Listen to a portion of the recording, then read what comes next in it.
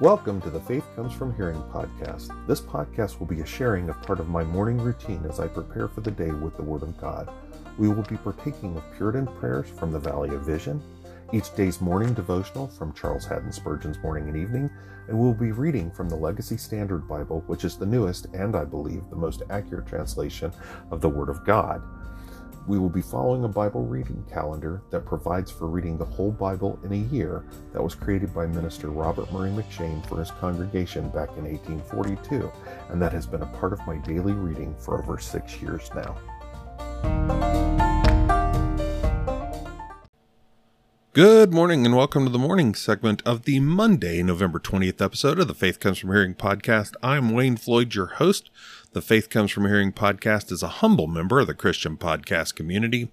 You can find us over at christianpodcastcommunity.org. A lot of great listening over there, over 60 well-curated podcasts, a wide variety of topic areas, all approached from a biblical worldview. My brothers and sisters in Christ over there doing great work. I will guarantee you, if you get over there, you're going to find something you want to listen to. And there's a real good possibility you're going to find more over there to listen to than you actually have time to listen to it in. So again, real good problem to have. So again, please go on over there. I also want to continue to point you at the next to last link in our show notes. It is for the Vail Valley Baptist Church Give, Send, Go campaign. We are striving to rapidly pay off our mortgage so that we can commence establishment of a Christian classic education-based school to provide a trustworthy alternative here within our community. So go ahead and click on the link. Pastor Jay has provided a very thorough description of what we're trying to do. And then we would ask three things of you. We'd ask you to pray for us. We'd ask you to prayerfully consider giving to us. And we'd ask you to pass the link along so that others can do the same. All right, well, it is Monday. We are in a new week. So we're going to be continuing on like we usually do with our reading. But we're going to be getting back into our study of John chapter 15. We'll be wrapping up, actually, I don't think it's wrapping up. I think I'm trying to remember how this sorted out. Okay, no, we're in a new section here. This is a section in John 15. So this is still in the upper room discourse, what they call the upper room discourse, Jesus' private ministry to the disciples. But this is a new section called Hated by the World. So we'll dig into that for the evening segment. I also want to say happy birthday to my grandson, Rodney the Fourth. He is two. Wonderful 2-year-old young man. And I love him so much. All right, well, let's go ahead and let's dive in. We're going to go ahead and open up with our morning prayer. It's called the Second Day Morning Prayer. The title is God Over All. Let's pray. O God all-sufficient, thou hast made and upholdest all things by the word of thy power. Darkness is thy pavilion. Thou walkest on the wings of the wind. All nations are nothing before thee. One generation succeeds another, and we hasten back to the dust. The heavens we behold will vanish away, like the clouds that cover them. The earth we tread on will dissolve, as a morning dream. But thou, unchangeable and incorruptible, art forever and ever, God over all, blessed eternally. Infinitely great and glorious art thou. We are thy offspring in thy care. Thy hands have made and fashioned us. Thou hast watched over us with more than parental love, more than maternal tenderness. Thou hast holden our soul in life, and not suffered our feet to be moved. Thy divine power has given us all things necessary for life and godliness. Let us bless thee at all times, and forget not how thou hast forgiven our iniquities, healed our diseases, redeemed our lives from destruction, crowned us with loving kindness and tender mercies, satisfied our mouths with good things, renewed our youth like the eagles. May thy holy scriptures govern every part of our lives, and regulate the discharge of all our duties, so that we may adorn thy doctrine in all things. Amen. All right. Well, our morning devotion from Spurgeon's Morning and Evening, our text for it is from Lamentations 3:58. O Lord, thou hast pleaded the causes of my soul. Thou hast pleaded the causes of my soul. Observe how positively the prophet speaks. He doth not say, I hope, I trust, I sometimes think that God hath pleaded the causes of my soul, but he speaks of it as a matter of fact, not to be disputed. Thou hast pleaded the causes of my soul. Let us, by the aid of the gracious Comforter, shake off those doubts and fears which so much mar our peace and comfort. Be this our prayer, that we may have done with the harsh croaking voice of surmise and suspicion, and may be able to speak with the clear melodious voice of full assurance. Notice how gratefully the prophet speaks, ascribing all the glory to God alone. You perceive there is not a word concerning him, or his own pleadings. He doth not ascribe his deliverance in any measure to any man, much less to his own merit.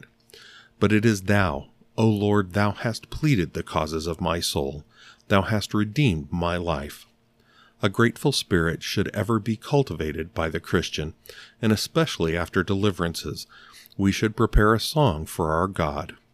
Earth should be a temple filled with the songs of grateful saints, and every day should be a censer smoking with the sweet incense of thanksgiving. How joyful Jeremiah seems to be while he records the Lord's mercy. How triumphantly he lifts up the strain. He has been in the low dungeon, and is even now no other than the weeping prophet, and yet in the very book which is called Lamentations, clear as the song of Miriam when she dashed her fingers against the Tabor, shrill as the note of Deborah when she met Barak with shouts of victory, we hear the voice of Jeremy going up to heaven. Thou hast pleaded the causes of my soul. Thou hast redeemed my life. O children of God, seek after a vital experience of the Lord's loving kindness. And when you have it, speak positively of it. Sing gratefully. Shout triumphantly. All right. Well, our reading for today is going to be in, Ezekiel 40, verse 28, Ezekiel 41, James 4, it's Ezekiel 40, verse 28 through Ezekiel 41, James 4, Psalm 118, verses 19 through 29, that finishes up that psalm, and Proverbs 28, verses 3 through 5. So Ezekiel 40, starting in verse 28. Then he brought me to the inner court by the south gate, and he measured the south gate according to those same measurements. Its guardrooms also, its side pillars, and its porches were according to those same measurements. And the gate and its porches had windows all around. It was 50 cubits long and 25 cubits wide. There were porches all around, 25 cubits long and 5 cubits wide. Its porches were toward the outer court, and palm trees, ornaments were on its side pillars, and its stairway had 8 steps. Then he brought me into the inner court toward the east, and he measured the gate according to those same measurements. Its guardrooms also, its side pillars, and its porches were according to those same measurements. And the gate and its porches had windows all around. It was 50 cubits long and 25 cubits wide. Its porches were towards the outer court, and palm tree ornaments were on its side pillars on each side. And its stairway had 8 steps. Then he brought me to the north gate, and he measured it according to those same measurements, with its guardrooms, its side pillars, and its porches. And the gate had windows all around. The length was 50 cubits, and the width 25 cubits. Its side pillars were toward the outer court, and palm tree ornaments were on its side pillars on each side. And its stairway had 8 steps. A chamber with its doorway was by the side pillar at the gates. There they rinsed the burnt offerings.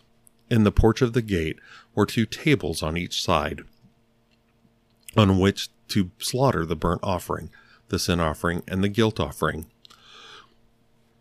On the outer side, as one went up to the entrance of the gate toward the north, were 2 tables, and on the other side of the porch of the gate were 2 tables. 4 tables were on each side next to the gate, or 8 tables on which they slaughter sacrifices. For the burnt offering, there were 4 tables of cut stone, 1.5 cubits long, 1.5 cubits wide, and 1 cubit high, on which they lay the instruments with which they slaughter the burnt offering and the sacrifice.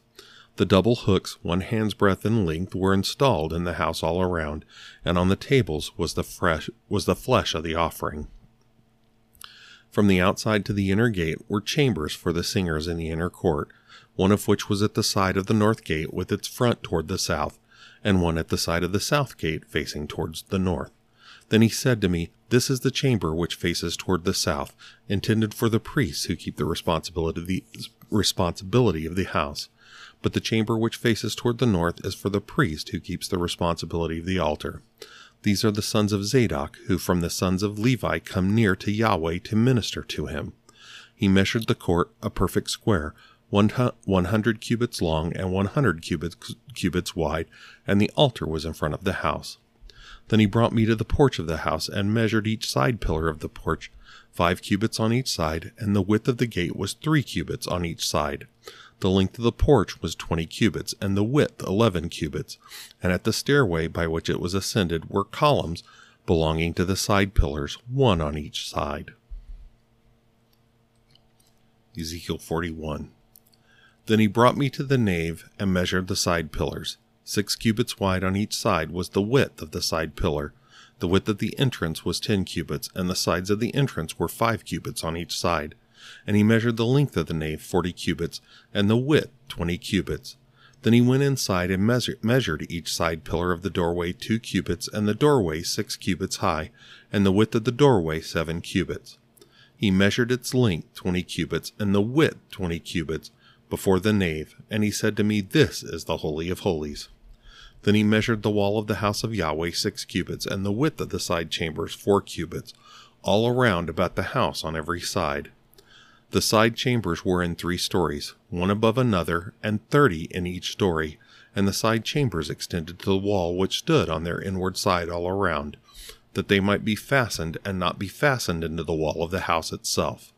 The side chambers surrounding the house were wider at each successive story, because the structure surrounding the house went upward by stages on all sides of the house.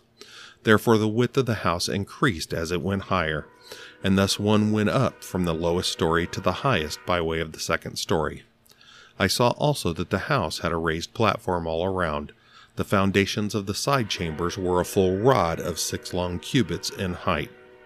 The thickness of the outer wall of the side chambers was 5 cubits, but the free space between the side chambers belonging to the house and the outer chambers was 20 cubits, in width all around the house on every side. The doorways of the side chambers toward the free space consisted of one doorway toward the north and another doorway toward the south, and the width of the place of the free space was 5 cubits all around. The building that was in front of the separate area at the side toward the west was 70 cubits wide, and the wall of the building was 5 cubits thick all around, and its length was 90 cubits. Then he measured the house 100 cubits long. The separate area with the building and its walls were also 100 cubits long. Also the width of the front of the house and that of the separate areas along the east side totaled 100 cubits. He measured the length of the building along the front of the separate area behind it, with a gallery on each side, 100 cubits, along with the inner nave and the porches of the court. The thresholds, the latticed windows, and the galleries round about their 3 stories, opposite the threshold, were paneled with wood all around, and from the ground to the windows, but the windows were covered. Over the entrance and to the inner house, and on the outside and on all the wall all around, inside and outside, by measurement. It was carved with cherubim and palm trees, and a palm tree was between cherub, and every cherub had 2 faces, a man's face toward the palm tree on one side, and a young lion's face toward the palm tree on the other side. They were carved on all the house all around. From the ground to above the entrance, cherubim and palm trees were carved, as well as on the wall of the nave. The doorposts of the nave were square, as for the front of the sanctuary. The appearance of one doorpost was like that of the other. The altar was of wood, 3 cubits high, and its length 2 cubits. Its corners, its base, and its sides were of wood. And he said to me, "This is the table that is before Yahweh." The nave and the sanctuary each had a double door. Each of the doors had 2 leaves, 2 swinging leaves, 2 leaves for one door, and 2 leaves for the other. Also there were carved on them, on the doors of the nave, cherubim and palm trees, like those carved on the walls, and there was a canopy of wood over the front of the porch outside. There were latticed windows and palm trees on one side and on the other, on the side of the porch. Thus were the side chambers of the house and the canopies. All right. Sorry, that didn't tab right. James 4. What is the source of quarrels and conflicts among you? Is not the source your pleasures that wage war in your members? You lust and do not have, so you murder. You are envious and cannot obtain, so you fight and quarrel. You do not have because you do not ask. You ask and do not receive because you ask with wrong motives, so that you may spend it on your pleasures. You adulteresses, do you not know that friendship with the world is hostility toward God? Therefore, whoever wishes to be a friend of the world sets himself as an enemy of God. Or do you think that the Scripture speaks to no purpose? He jealously desires the Spirit which he has made to dwell in us. But he gives a greater grace. Therefore it says, God is opposed to the proud, but gives grace to the humble. Be subject, therefore, to God. Resist the devil, and he will flee from you. Draw near to God, and he will draw near to you. Cleanse your hands, you sinners, and purify your hearts, you double-minded. Be miserable and mourn and cry. Let your laughter be turned into mourning, and your joy to gloom. Humble yourselves in the presence of the Lord, and he will exalt you. Do not slander one another, brothers. He who slanders a brother or judges his brother slanders the law and judges the law. But if you judge the law, you are not a doer of the law, but a judge of it. There is only one lawgiver and judge, the one who is able to save and to destroy. But who are you who judge your neighbor? Come now, you who say, today or tomorrow we will go to such and such a city and spend a year there and engage in business and make a profit. Yet you do not know what your life will be like tomorrow. You are a vapor that appears for a little while and then vanishes away. Instead, you ought to say, if the Lord wills, we will live and also do this or that. But as it is, you boast in your arrogance. All such boasting is evil. Therefore, to one who knows to do the right thing and does not do it, to him it is sin. All right, Psalm 118, verses 19 through 29. So we're going to finish this psalm. Open to me the gates of righteousness. I shall enter through them. I shall give thanks to Yah. This is the gate of Yahweh. The righteous will enter through it. I shall give thanks to you, for you have answered me, and you have become my salvation. The stone which the builders rejected has become the chief cornerstone. This is from Yahweh. It is marvelous in our eyes. This is the day which Yahweh has made. Let us rejoice and be glad in it. O Yahweh, save. O Yahweh, succeed. Blessed is the one who comes in the name of Yahweh. We have blessed you from the house of Yahweh. Yahweh is God, and he has given us light. Bind the festival sacrifice with cords to the horns of the altar. You are my God, and I give thanks to you. You are my God, I exalt you.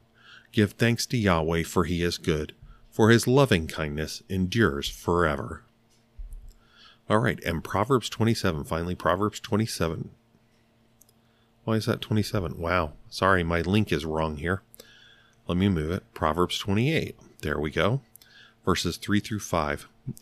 Sorry, now we got the right verses. A poor man who oppresses the lowly is a driving rain which leaves no food. Those who forsake the law praise the wicked, but those who keep the law strive with them. Evil men do not understand justice, but those who seek Yahweh understand all things. All right, well, that is our reading for today. I thank you for spending this time with me. I hope you have yourself a wonderful, wonderful day, and I hope to see you for the evening segment. Let's go ahead and close out with prayer. The prayer we're going to close out with is called Peril from Valley of Vision. Let's pray. Sovereign Commander of the universe, I am sadly harassed by doubts, fears, unbelief, and a felt spiritual darkness. My heart is full of evil surmisings and disquietude, and I cannot act faith at all. My heavenly pilot has disappeared, and I have lost my hold on the Rock of Ages. I sink in deep mire beneath storms and waves, in horror and distress unutterable. Help me, O Lord, to throw myself absolutely and wholly on Thee, for better, for worse, without comfort, and all but hopeless. Give me peace of soul, confidence, enlargement of mind, morning joy that comes after night heaviness. Water my soul richly with divine blessings. Grant that I may welcome thy humbling in private, so that I might enjoy thee in public. Give me a mountaintop as high as the valley is low. Thy grace can melt the worst sinner, and I am as vile as he. Yet thou hast made me a monument of mercy, a trophy of redeeming power. In my distress, let me not forget this. All-wise God, thy never-failing providence orders every event, sweetens every fear, reveals evil's presence lurking in seeming good, brings real good out of seeming evil, makes unsatisfactory what I set my heart upon, to show me what a short-sighted creature I am, and to teach me to live by faith upon thy blessed self. Out of my sorrow and night, give me the name Naphtali, satisfied with favor. Help me to love thee as thy child, and to walk worthy of my heavenly pedigree. Amen. All right, well, again, thank you for spending this time this morning with me. Again, I hope you have yourself a wonderful day, and I hope to see you for the evening segment. Have a good one. God bless.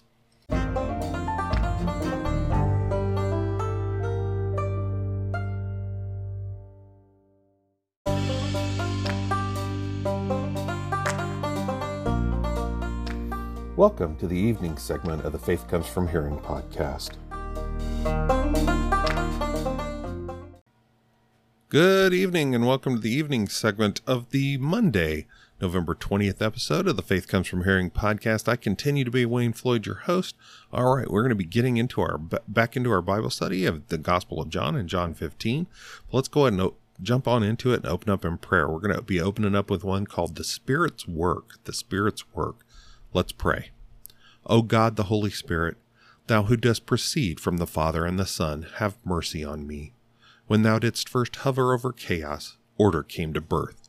Beauty robed the world, fruitfulness sprang forth. Move, I pray thee, upon my disordered heart. Take away the infirmities of unruly desires and hateful lusts. Lift the mists and darkness of unbelief. Brighten my soul with the pure light of truth.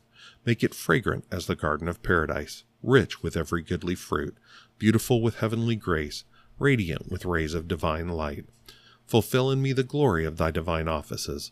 Be my comforter, light, guide, sanctifier. Take of the things of Christ and show them to my soul. Through thee may I daily learn more of his love, grace, compassion, faithfulness, beauty. Lead me to the cross and show me his wounds, the hateful nature of evil, the power of Satan. May I there see my sins as the nails that transfixed him, the cords that bound him, the thorns that tore him, the sword that pierced him. Help me to find in his death the reality and immensity of his love. Open for me the wondrous volumes of truth in his "It is finished." Increase my faith in the clear knowledge of atonement achieved, expiation completed, satisfaction made, guilt done away, my debt paid, my sins forgiven, my person redeemed, my soul saved, hell vanquished, heaven opened, eternity made mine. O Holy Spirit, deepen in me these saving lessons. Write them upon my heart, that my walk be sin-loathing, sin-fleeing, Christ-loving, and suffer no devil's device to beguile or deceive me. All right, well, our evening devotion for November 20th from Spurgeon's Morning and Evening, from Proverbs 30, verse 26 is the text. The conies are but a feeble folk, yet make they their houses in the rocks. Conscious of their own natural defenselessness, the conies resort to burrows in the rocks and are secure from their enemies. My heart, be willing to gather a lesson from these feeble folk. Thou art as weak and as exposed to peril as the timid coney. Be as wise to seek a shelter. My best security is within the munitions of an immutable Jehovah, where his unalterable promises stand like giant walls of rock. It will be well with thee, my heart, if thou canst always hide thyself in the bulwarks of his glorious attributes, all of which are guarantees of safety for those who put their trust in him.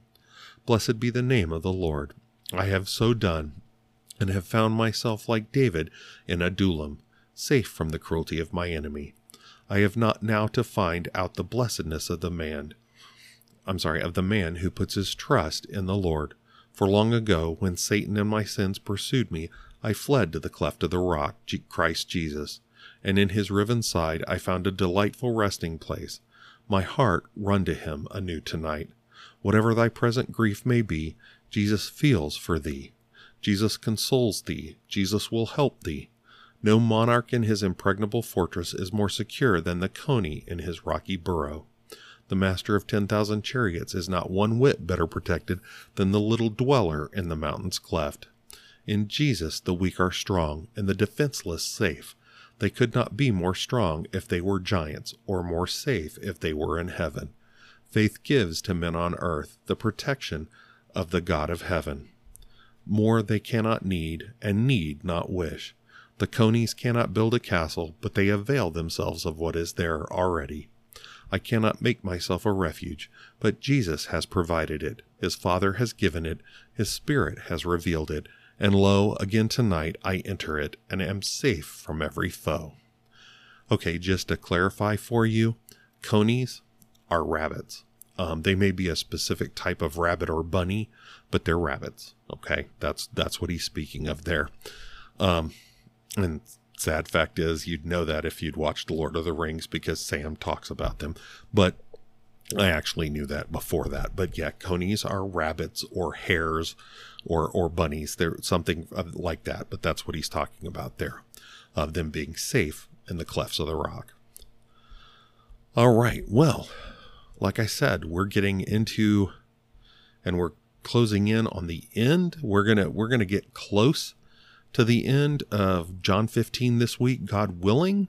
But we're moving into a new section. And we're looking at hated by the world. Again, we've been watching Jesus dealing with the disciples and dealing with the fact for these 12 that their faith is struggling. And he's trying to firm them up. He's trying to strengthen their faith and prepare it for the fact that he is about to be arrested. I mean, and it's going to, even more as we've talked about how their world has kind of come tumbling down because this guy they thought was going to be their worldly king, because they misunderstand what the Messiah means. Overall, they're thinking more worldly than spiritual. So they're confused, and so they feel like their world's falling apart. It's not really. Actually, it's becoming better, because as Jesus goes, the Holy Spirit's going to come, and they're going to be so much more strengthened than when Jesus was there. Now, Jesus had a part to play in teaching them and showing them and making clear he's the Messiah.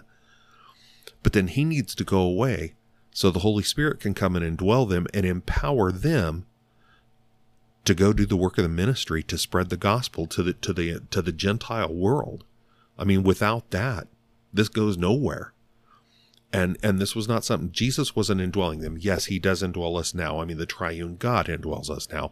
But again, it was not the same thing. He needed to go. I mean, God has a plan, and it takes place, and all parts of the Godhead have their portion in this. So this has to happen. So he's been trying to strengthen them. And we've talked about, he went through John 14, trying to lift them up. And then we've gone through 15 here talking about the vine and the branches. And again, he's still, as much as he's trying to instruct them, because again, this is, like I said, this is his private ministry with just the disciples. The public ministry ended, I think it was in John 12. And this has been the private ministry. This has been up in the upper room here during this final meal, this preparation for Passover and all this. And he's been trying to instruct them. So again, we saw this talking about the vine and the branches and the vine dresser and all of that. And then we've talked about the friends of Jesus and what those characteristics of the friends of Jesus are. Well, so now we see a contrast. We've talked about the friends of Jesus and what those friends look like, that they love each other, that they obey Christ, and that they know divine truth, and that they have been specially chosen by him. Okay?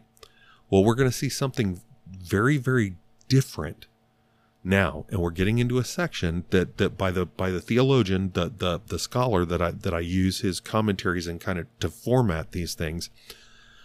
We're coming into a section that he calls, and I agree with him, hated by the world. And this shouldn't be a surprise to you. There's places all throughout Scripture where it makes very, very clear that we are not to be loved by the world. I mean, I'm not saying we try to be in a direct fight with the world, but our focus is to be loved by God and to be obedient to him. And that's going to automatically put us at enmity with the world.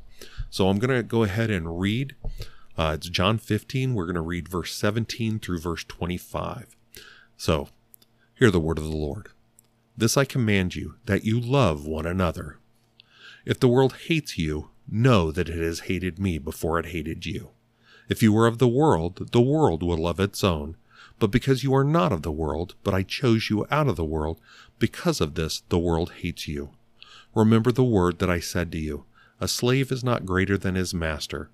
If they persecuted me, they will also persecute you. If they kept my word, they will keep yours also. But all these things they will do to you for my name's sake, because they do not know the one who sent me. If I had not come and spoken to them, they would not have sin. But now they have no excuse for their sin. He who hates me hates my Father also. If I had not done among them the works which no one else did, they would not have sin. But now they have both seen and hated me, and my Father as well. But this happened to fulfill the word that is written in their law. They hated me without cause. So, again, I mean, that makes very, very clear that hated by the world, that Jesus was hated by the world. And because we are his adopted brothers and sisters, we are the body of Christ, we are going to be hated by this world. This should not be a surprise to you, nor should it terrify you. It's something we have to be aware of. But the fact is, as Spurgeon spoke of in our evening devotion, you know, the coney's not able to believe. The rabbit is not able to build its own castle or whatever else, but it's totally secure in what's provided, the cleft of the rock. Well, we're totally secure in Christ. We don't need to build other protection. We're secure in Christ. We're secure in God. Okay? So we don't need to be afraid of that, but we need to be aware of it. We can't be surprised by that, and we need to be concerned by those who profess to be Christians but are not hated by this world, but are loved by the world, because that's not what God said would happen. That's not what Christ said would happen. That's not what is shown throughout the thousands of years covered by the Bible. Okay? So, let's be clear. The invisible church, that's a term that is used by those who have come to a saving faith, past, present, and future, have been persecuted throughout the history of the church. Jesus himself was persecuted by the religious elite of the Israelites, the very ones who should have welcomed him on their knees. They were supposed to be the most scholarly, the most informed, the most understanding of those who studied the Old Testament, the law and what they called the law and the prophets. They were the most knowledgeable, or were supposed to be. So they should have known who Jesus was better than anybody else. But they persecuted him. They persecuted him. They denied him. Christians were constantly attacked during the Roman Empire, particularly during Nero's reign, but he wasn't the only one. Believe me, all the way up through Domitian and all of them. And not even just during Nero's reign, but at his behest in a number of instances. He turned Christians into torches in the streets. I'm not kidding you. And I forget, I was thinking they soaked them in tar, but maybe they did it in some kind of oil or something like that. But then they would mount them on posts in the streets and light them up. I'm not kidding you. That sounds horrific, but they really would. They really would. And the fact is, the death of the Apostle Paul, when he was finally beheaded in his final imprisonment, that was due to the persecution of Nero. That's not because Paul did anything different. That was due to the persecution of Nero. But it went on. It went on through the Roman Empire. It went on up until the time where Constantine, originally when Constantine came to power, he was co-ruler, and there was still some going on, pushed by the other ruler, and I didn't bother to write the name down. It really doesn't matter specifically. But when Constantine became the sole ruler, he was the first one to put forward law that allowed worship of whatever you wanted to worship. But the problem is, and I'm sorry, this is gonna upset folks, but the persecution was then picked up by the Roman Catholic Church. It was picked up by the Roman Catholic Church. I mean, I'm sorry. We have to go back through the interregnum there, go back through, well, anyways, there's any number, and I've gone blank on the names of some of the stuff, but there were inquisitors sent out by the Roman Catholic Church that were murdering people as heretics because they differed from Roman Catholic doctrine. Doesn't mean they were heretics. These were still professed believers, and in a lot of cases they really weren't heretics, but it didn't matter. They were hunting for people to put to death. And actually, what I found in my research, there's a Roman Catholic source out there that has estimated that in all of church history, roughly 70 million Christians have been killed for their profession of faith, with 2/3 of those occurring since the beginning of the 20th century. Now, this is not, I'm not trying to relate that Roman Catholics have killed that many of others. No, it's just they've done that research and have that source that 70 million Christians have been killed for their profession of faith, with 2/3 of that having occurred since 1901, since the beginning since 1900, since the beginning of the 20th century. And one journalist was actually cited as estimating, and these are probably low estimates, that 100,000 Christians have been killed every year since 1990. So we've got to understand that the world hates us. We really do. And I'm sorry, I'm going to need some water here. But we can't sit there and be surprised that the world hates us.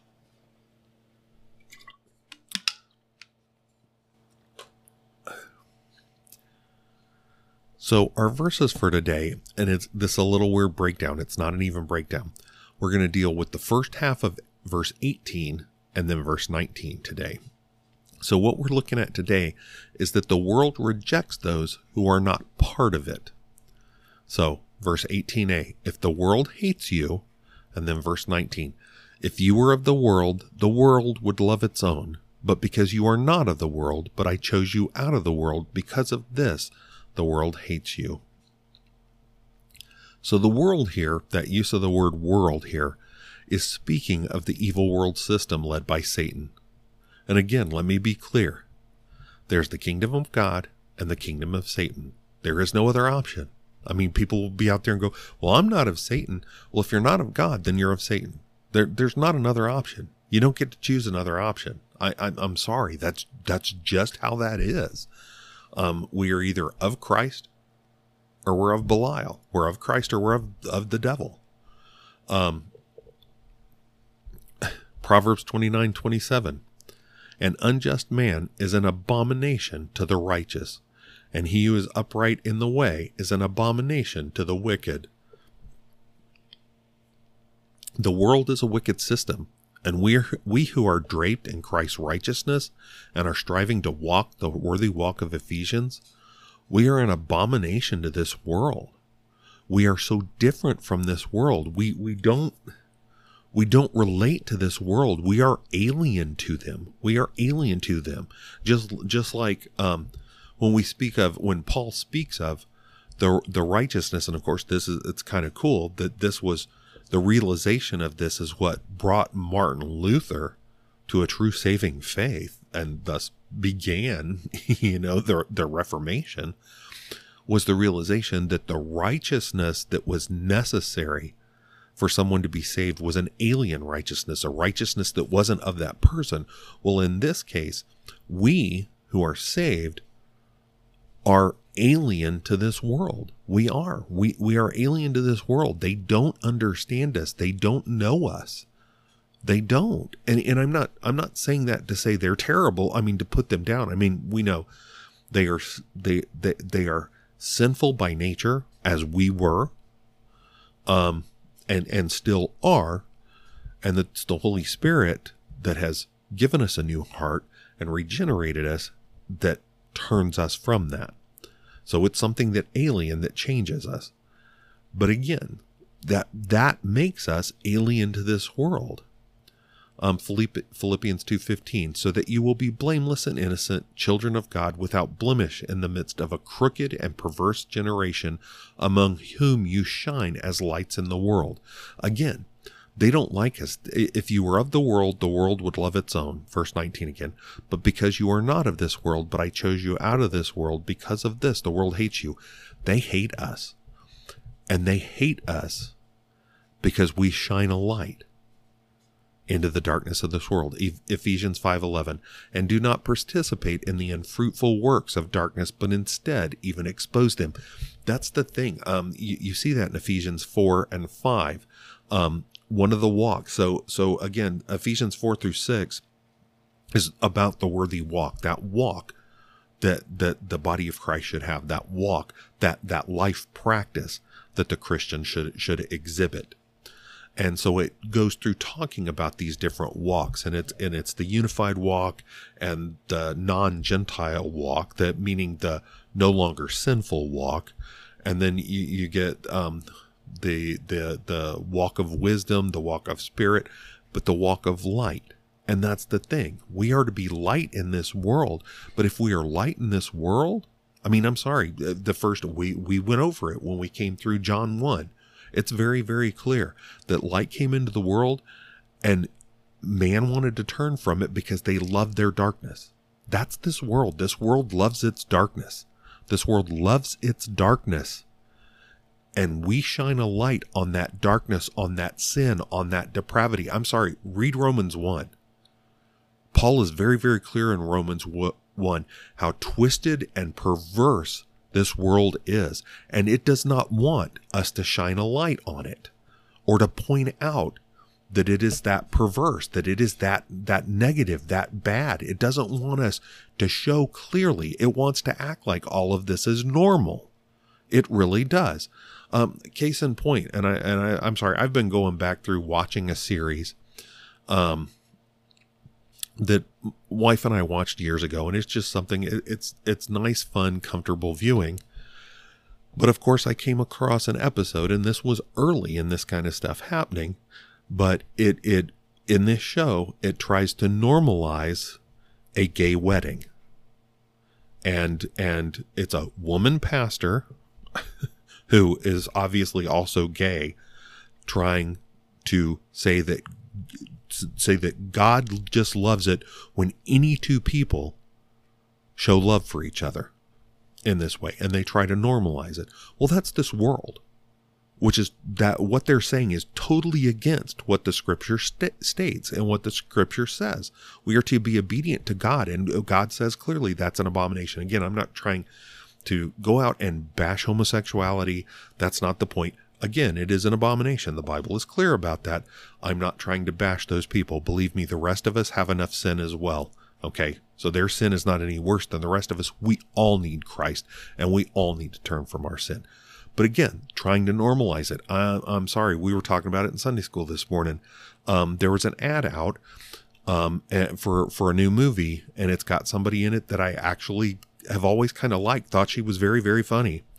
And it was some movie, and it was kind of a genie or whatever. And somebody's trying to inform her because she's been stuck for thousands of years in her bottle or whatever it is that she's kept in as a genie. And they're trying to explain Christmas to her. And they make the comment that this is celebrating the birth of Jesus Christ. And she's like, oh, well, I know him. I've met him, and yada, yada, yada. But it's a very, very crass view. I mean, it very much, we were talking about this morning, there's no fear of God because they normalize that. They are so dark. There are so many out there. I mean, particularly you see it in the entertainment industry, that they have absolutely no fear of God. They don't care. They are so dark, but that's why they hate us. That's why they hate us, because we reflected from us, it exposes the depravity of the world. And that's why they hate us, because we aren't of them. I mean, that's what this verse says. If you were of the world would love its own. But because you are not of the world, but I chose you out of the world, because of this, the world hates you. Colossians 1:13, speaking of Jesus, who rescued us from the authority of darkness and transferred us to the kingdom of the Son of his love. Again, when we're saved, we're removed from that kingdom of darkness. 2 Timothy 2:26, and they may come to their senses and escape from the snare of the devil, having been held captive by him to do his will. Hebrews 2:14 and 15. Therefore, since the children share in flesh and blood, he himself, talking of Christ, likewise also partook of the same, that through death he might render powerless him who had the power of death, that's Satan, that is the devil, and might free those who through fear of death were subject to slavery all their lives, subject to darkness. Again, we've got to understand that, and that's the thing we also have to be aware of. The fact is, if you start running across folks that are professing to be Christians and they are loved by this world, particularly loved by the entertainment industry, which is just, I'm sorry, I've always loved movies and TV shows and stuff like that, maybe more than I should have. But the fact is, the entertainment industry, I'm not saying everybody in it, but a huge chunk of it, it is dark. It is dark and ugly and degenerate and, you name it. So if you start seeing them loving those who profess out there in the open that they are of Christ, that they are of God, you better start questioning that. And we better start questioning ourselves. I'm sorry. I expect when I first was saved, and then when I started feeling the call to preach and teach, I was very, very blunt with my mother. Now, I'll tell you, I'm in my 50s, so my mother's in her 80s. I was very, very blunt with my mother. I stated very clearly, Mom, do not be surprised if I get arrested for what I'm doing, because I am going to speak the word of God. I will do my best. I will pray that the Holy Spirit helps me to hold firm, as John and Peter were, and thrown in jail for it and beaten for it, that I will be able to stand my ground. That I will be able to stand my ground and accept the hatred of the world, because love of God has to come first. So that's the thing. I mean, Jesus is hated by the world. So we have to expect to be hated. We're going to be hated by the world because we're no longer of the world. Please don't ever misunderstand that. This is not our home. We are sojourners here. If you don't know what that means, we are visitors here. We are passing through here on our way to glory. Okay, this is not our stop. We're just passing through. Now, we are to do the work of the kingdom while we're here. It's not that we're not to care. And again, even though the world hates us, what that should tell us is the world is our mission field. The world is our mission field, and we have work to do. But we cannot be surprised that the world hates us, because we are not of the world. Jesus has chosen us out of the world. God has chosen us out of the world.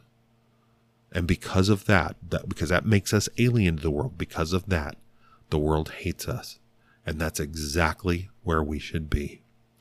All right, that's going to do it for this evening. I thank you for spending this time with me. I pray that this continues to help you grow in your understanding of the scriptures.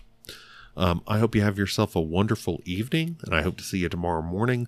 Let's go ahead and close out with the second day evening prayer. It's called Bounty. Let's pray. Thou great and only potentate, thou hast made summer and winter, day and night. Each of these revolutions serves our welfare and is full of thy care and kindness. Thy bounty is seen in the relations that train us, the laws that defend us, the homes that shelter us, the food that builds us, the raiment that comforts us, the continuance of our health, members, senses, understanding, memory, affection, will. But as stars fade before the rising sun, thou hast eclipsed all these benefits in the wisdom and grace that purposed redemption by Jesus thy Son. Blessed be thy mercy that laid help on one that is mighty and willing, one that is able to save to the uttermost. Make us deeply sensible of our need of his saving grace, of the blood that cleanses, of the rest he has promised. and impute to us that righteousness which justifies the guilty, gives them a title to eternal life and possession of the Spirit. May we love the freeness of salvation and joy in its holiness. Give us faith to grasp thy promises that are our hope. Provide for every exigency and prevent every evil. Keep our hearts from straying after forbidden pleasures. May thy will bind all our wishes.